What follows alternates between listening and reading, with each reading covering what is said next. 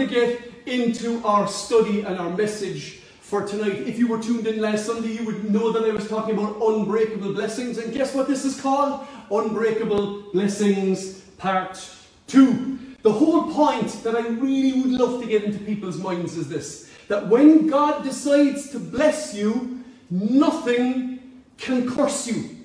And I don't care how powerful that other thing is, it cannot bless what God, or cannot curse what God has blessed. We were looking at some of the scriptures. We were looking at some Old Testament scriptures. We were looking at Numbers chapter 23, the story of Balaam and Balak. We were looking at the story in Deuteronomy as well. But we're going to look just for 1 second at one point I made. We're looking at calling down a curse. Here is what Balaam said when he was called to curse the children of Israel. How can I curse those whom God has not cursed? And I ask you, and I come to you simply and say, there is no witch doctor, neither a white witch nor a blue witch. There is no pisho. There is no one who can spit blood or sacrifice against you. You are covered in the blood of Jesus Christ. Amen. We're told in the scriptures, we're never told, I should say, to be afraid of the devil. Would you believe that? We're never told to be afraid of the devil. Let me finish off this point here. This is what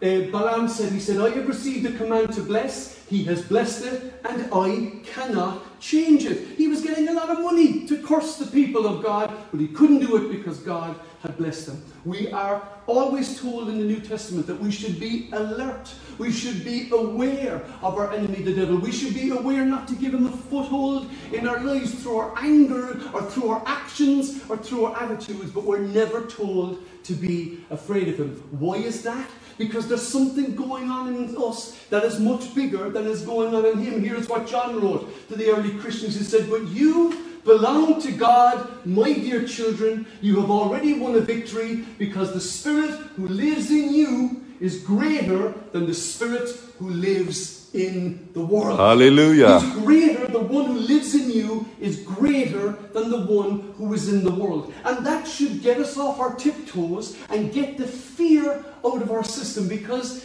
whatever it is, whether it is black magic, voodoo, horoscope, demons, devils, whatever it is, the power that they have over you is the fear that you apply to them.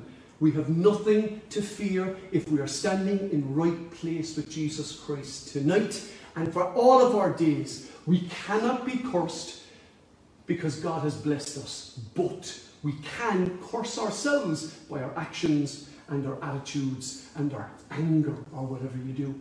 Here is what I was calling the big deal on Sunday. This is from Deuteronomy. Here it says in Deuteronomy chapter 28, but the Lord says to them, this is what I'm going to do. If you obey me, I will bless you. If you disobey me, you're going to be cursed, and the choice is yours. I'm going to give you the choice. And here we go again in Deuteronomy. This is in Deuteronomy chapter 30. So he says, Moses says at the end, this day I call the heavens and the earth as witnesses against you, that I have set before you life and death, blessings and curses. Now choose life. Amen. Choose life. Don't curse your life by your own actions, by turning your back on God or turning your back on God's best way to live. Choose life. The choice is in your hand. You have the autonomy. You have the agency. You have the authority to bless or curse your own life. And that is for every single individual.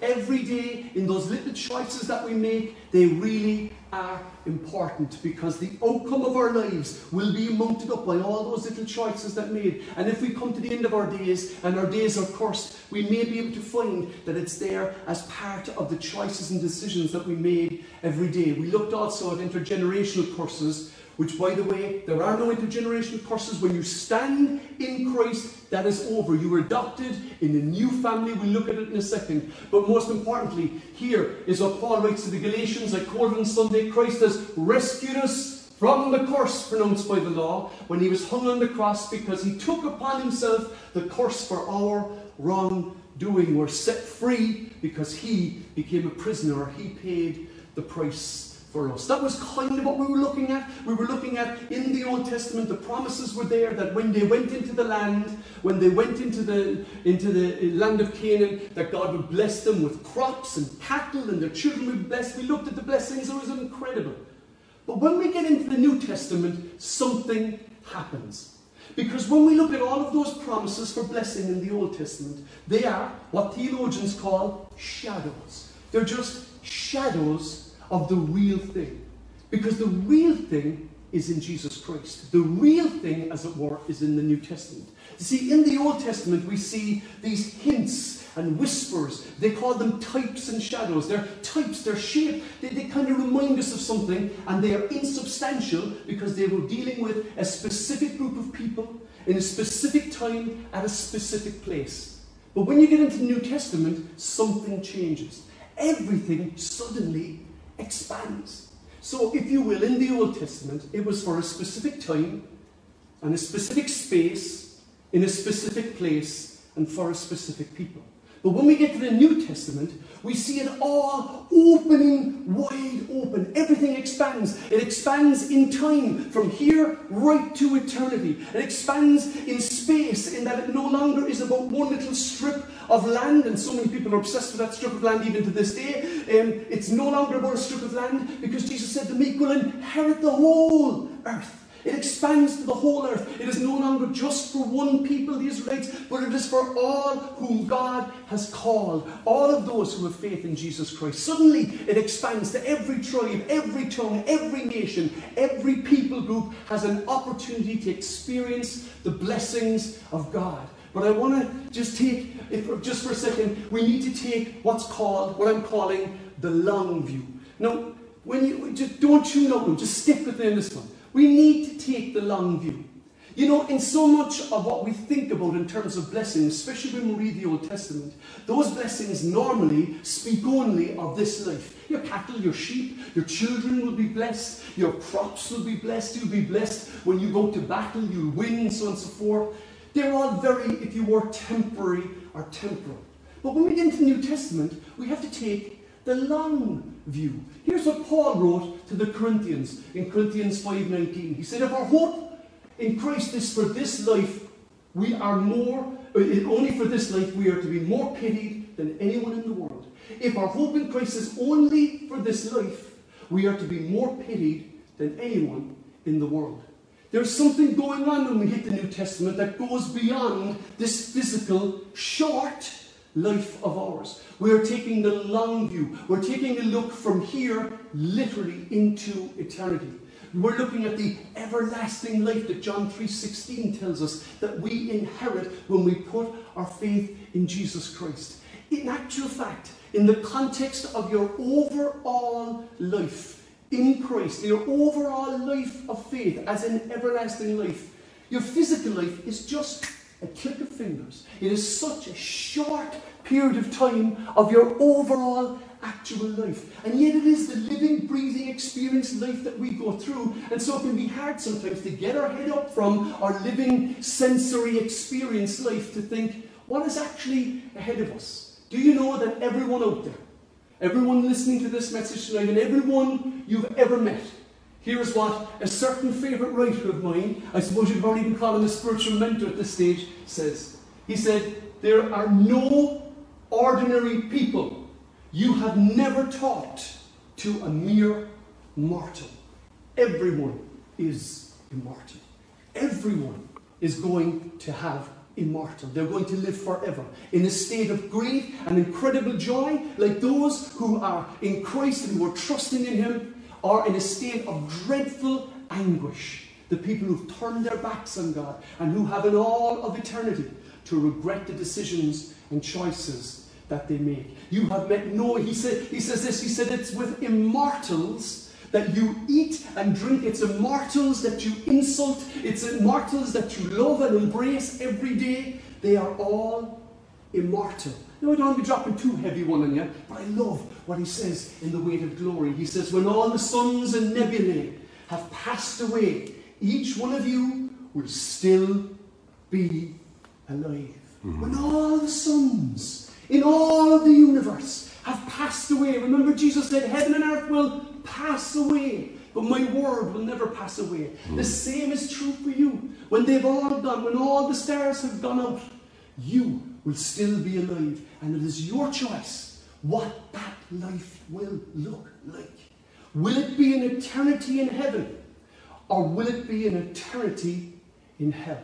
Because we are making those choices and we're making those decisions in our lives. What will it be for you? Where will you spend this immortal time of yours? And I want us to get that into our heads because, sometimes I think even of scriptures that, I quote it all the time, I quote to my kids at the time, seek first the kingdom of God and all these things will be added to you. And so often our emphasis there is on all these things. But that wasn't Jesus' emphasis. Jesus' emphasis was seek first the kingdom of God. Put that right first, and everything else falls into place. Put the first things first, and everything else falls into place. As one writer said, if you put the kingdom first, you get earth thrown in if you put heaven first. And so it's because of that I want to look, and just very briefly, at some more unbreakable blessings tonight. And where I'm going to look tonight, I'm going to look at a passage from Ephesians chapter 1. And when I look at Ephesians chapter 1, before you melt and go, well, what difference is this going to make tonight? What I want to say to you, this is very important. Tonight is about the why, maybe more so than the what. Not the what we actually do in our worked out lives, but why it is that we do it. This passage of scripture I'm about to read absolutely gave me joy when I became a Christian, and I'll explain why in a second. We're looking at Ephesians chapter 1. Here's what Paul writes. He says, all praise to God, the Father of our Lord Jesus Christ, who has blessed us with every spiritual blessing in the heavenly realms because we are united with Christ. And you go, come here, that's like spiritual blessings, like. Remember what about like real blessings, like the blessings that make every day different? No, these are the substantial blessings that you take not only through this life, but into eternity. Remember, these spiritual blessings are not in a specific place or in a specific land. They are in the heavenly realms. He says he's blessed us with every spiritual blessing. He has poured his love and his grace and his salvation upon us. Not only that, but we want to take the long view again. Here's what it says. It says, even before he made the world, that long ago, God loved us and chose us in Christ to be holy and without fault in his eyes. Even before he made the world, God loved us and chose us. Chose you. And chose you. Even before he made the world, he made that decision to choose you so that you would be blameless before him. He goes on. He says God decided in advance to adopt us into his own family. We're no longer strangers to him. We're no longer distant to him. We're now part of his family. He sought to adopt us into his own family by bringing us to himself. Guess what? How? Through Jesus Christ. Through what Jesus has done, he's brought us to himself. And this is what he wanted to do, and it gave him great pleasure. So, what he's basically saying is that long before you were a twinkle in anybody's eye anywhere, God already had a plan to call you, to name you as his own, and to bless your life with every spiritual blessing in the heavenlies. So he's already made a decision that this physical life will be lived out, but long after this physical life is gone, long after this vapor of a life, remember that's what the scripture says? In James he says, what are we? We are a vapor that is here for a moment, and then we're gone. That is our physical lives. And so therefore what comes after is really the key thing. And he says, this is what he wanted to do, and it gave him great pleasure. Why? Because he was drawing us to himself. That's why you were made. You were made to connect and commune and have fellowship and be with God forever. Hallelujah. And nothing ever in your life will satisfy you. Nothing will ever satisfy you. Nothing except being with God forever. It was what you were made for, brothers and sisters. It is what you were made for. He goes on to say this. So we praise God for the glorious grace he has poured out on us who belong to his dear Son. He goes on. He says, he is so rich in kindness and grace that he purchased our freedom with the blood of his Son and forgave us our sins. He is so rich in kindness that he's purchased our freedom. I love this. He's purchased our freedom. In other words, he's saying we were slaves and he bought us back. Redeemed is the word that is used in some of the older English translations. He redeemed us. He bought us back. We were slaves. And he paid the price so we could go free. This is all going to make sense in just a few seconds, okay? So stick with me, track with me. One last piece from Ephesians chapter 1. So he says, he has showered his kindness on us along with all wisdom and understanding. He has showered his kindness on us. And I bet you there are plenty of people out there who can say, you know what, I've experienced the kindness of God showered into my life. He has poured his blessing into our lives, into your lives. Would anybody out there say amen? Amen. He has poured the kindness into your life. When you look at your life, is there room for thanksgiving to say, this is the most incredible thing that has happened to me? Coming to know Jesus Christ is not only transforming my life, it's transforming my eternity. Now let me tell you something about Michael O'Donovan. When I became a Christian back in 1986, it's a long time ago. Are we in trouble on Instagram? We're getting there. We were a long time ago, 1986, I don't know how many years ago that is. That's 34 years ago. When I became a Christian for one reason. And I'm going to tell you the truth of what that reason was. I wanted to go to heaven.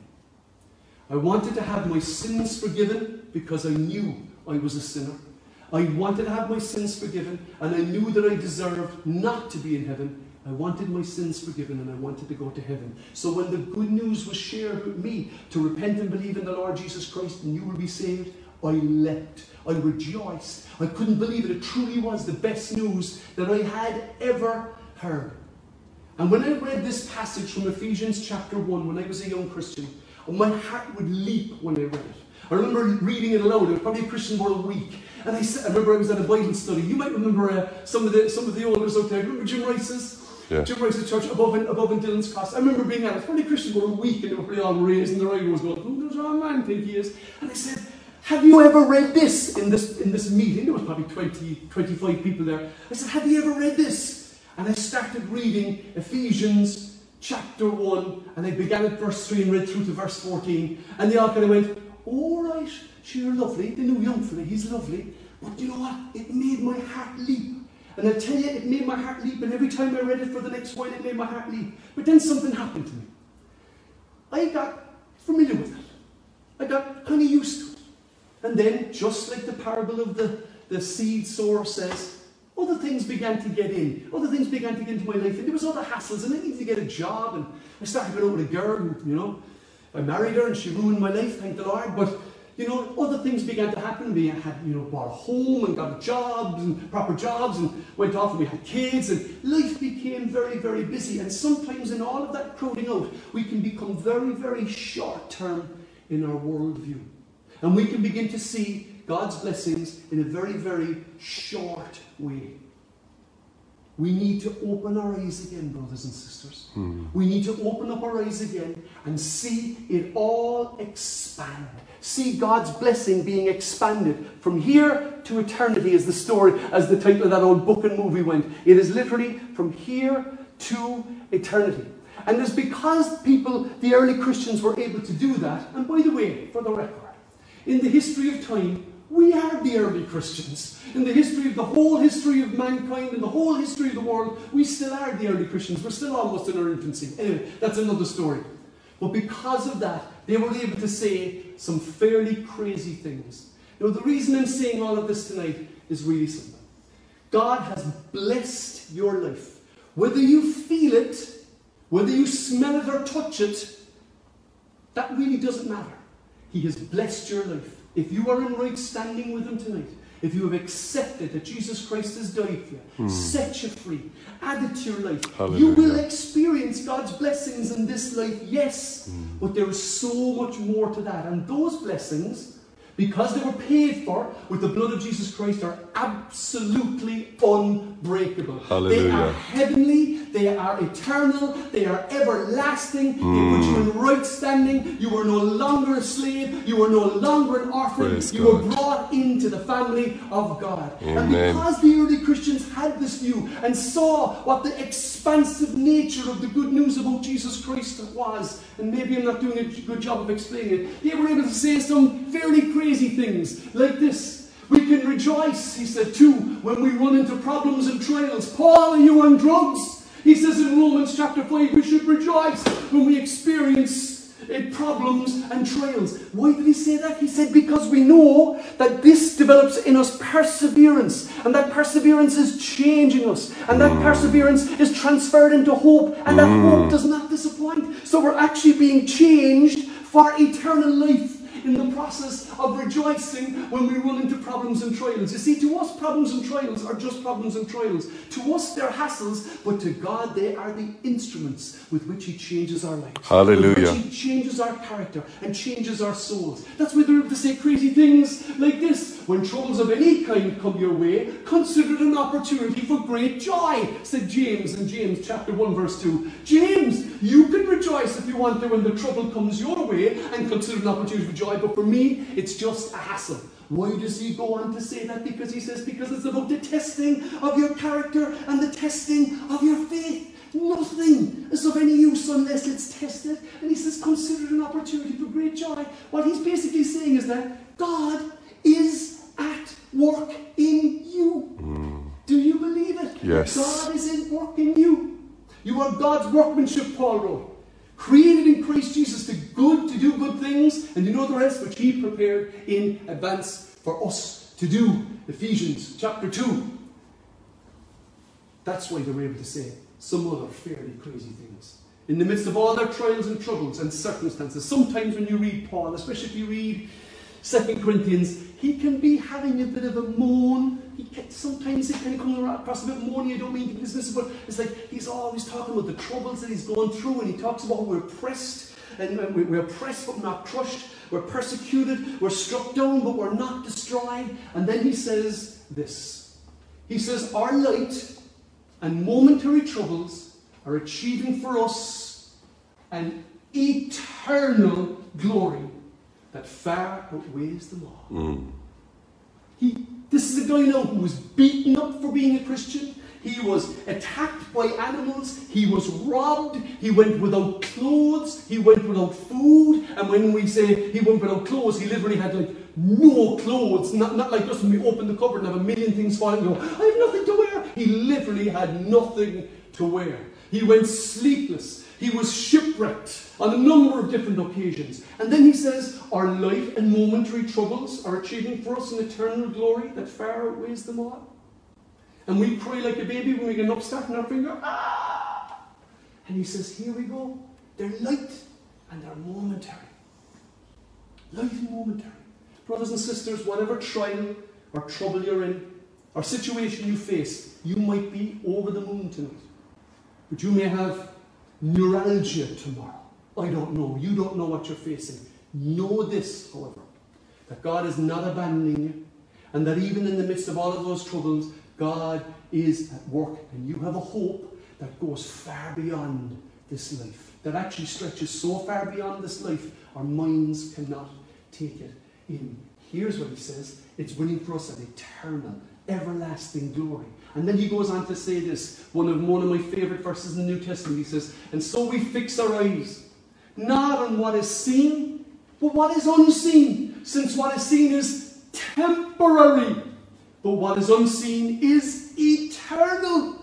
Everything you see with your eyes is temporary. Everything is temporary. This life, brothers and sisters, is temporary, and we want to experience the blessings that go beyond this life. Why are we saying, Michael, what are you getting so ahead of about it? Because I know this.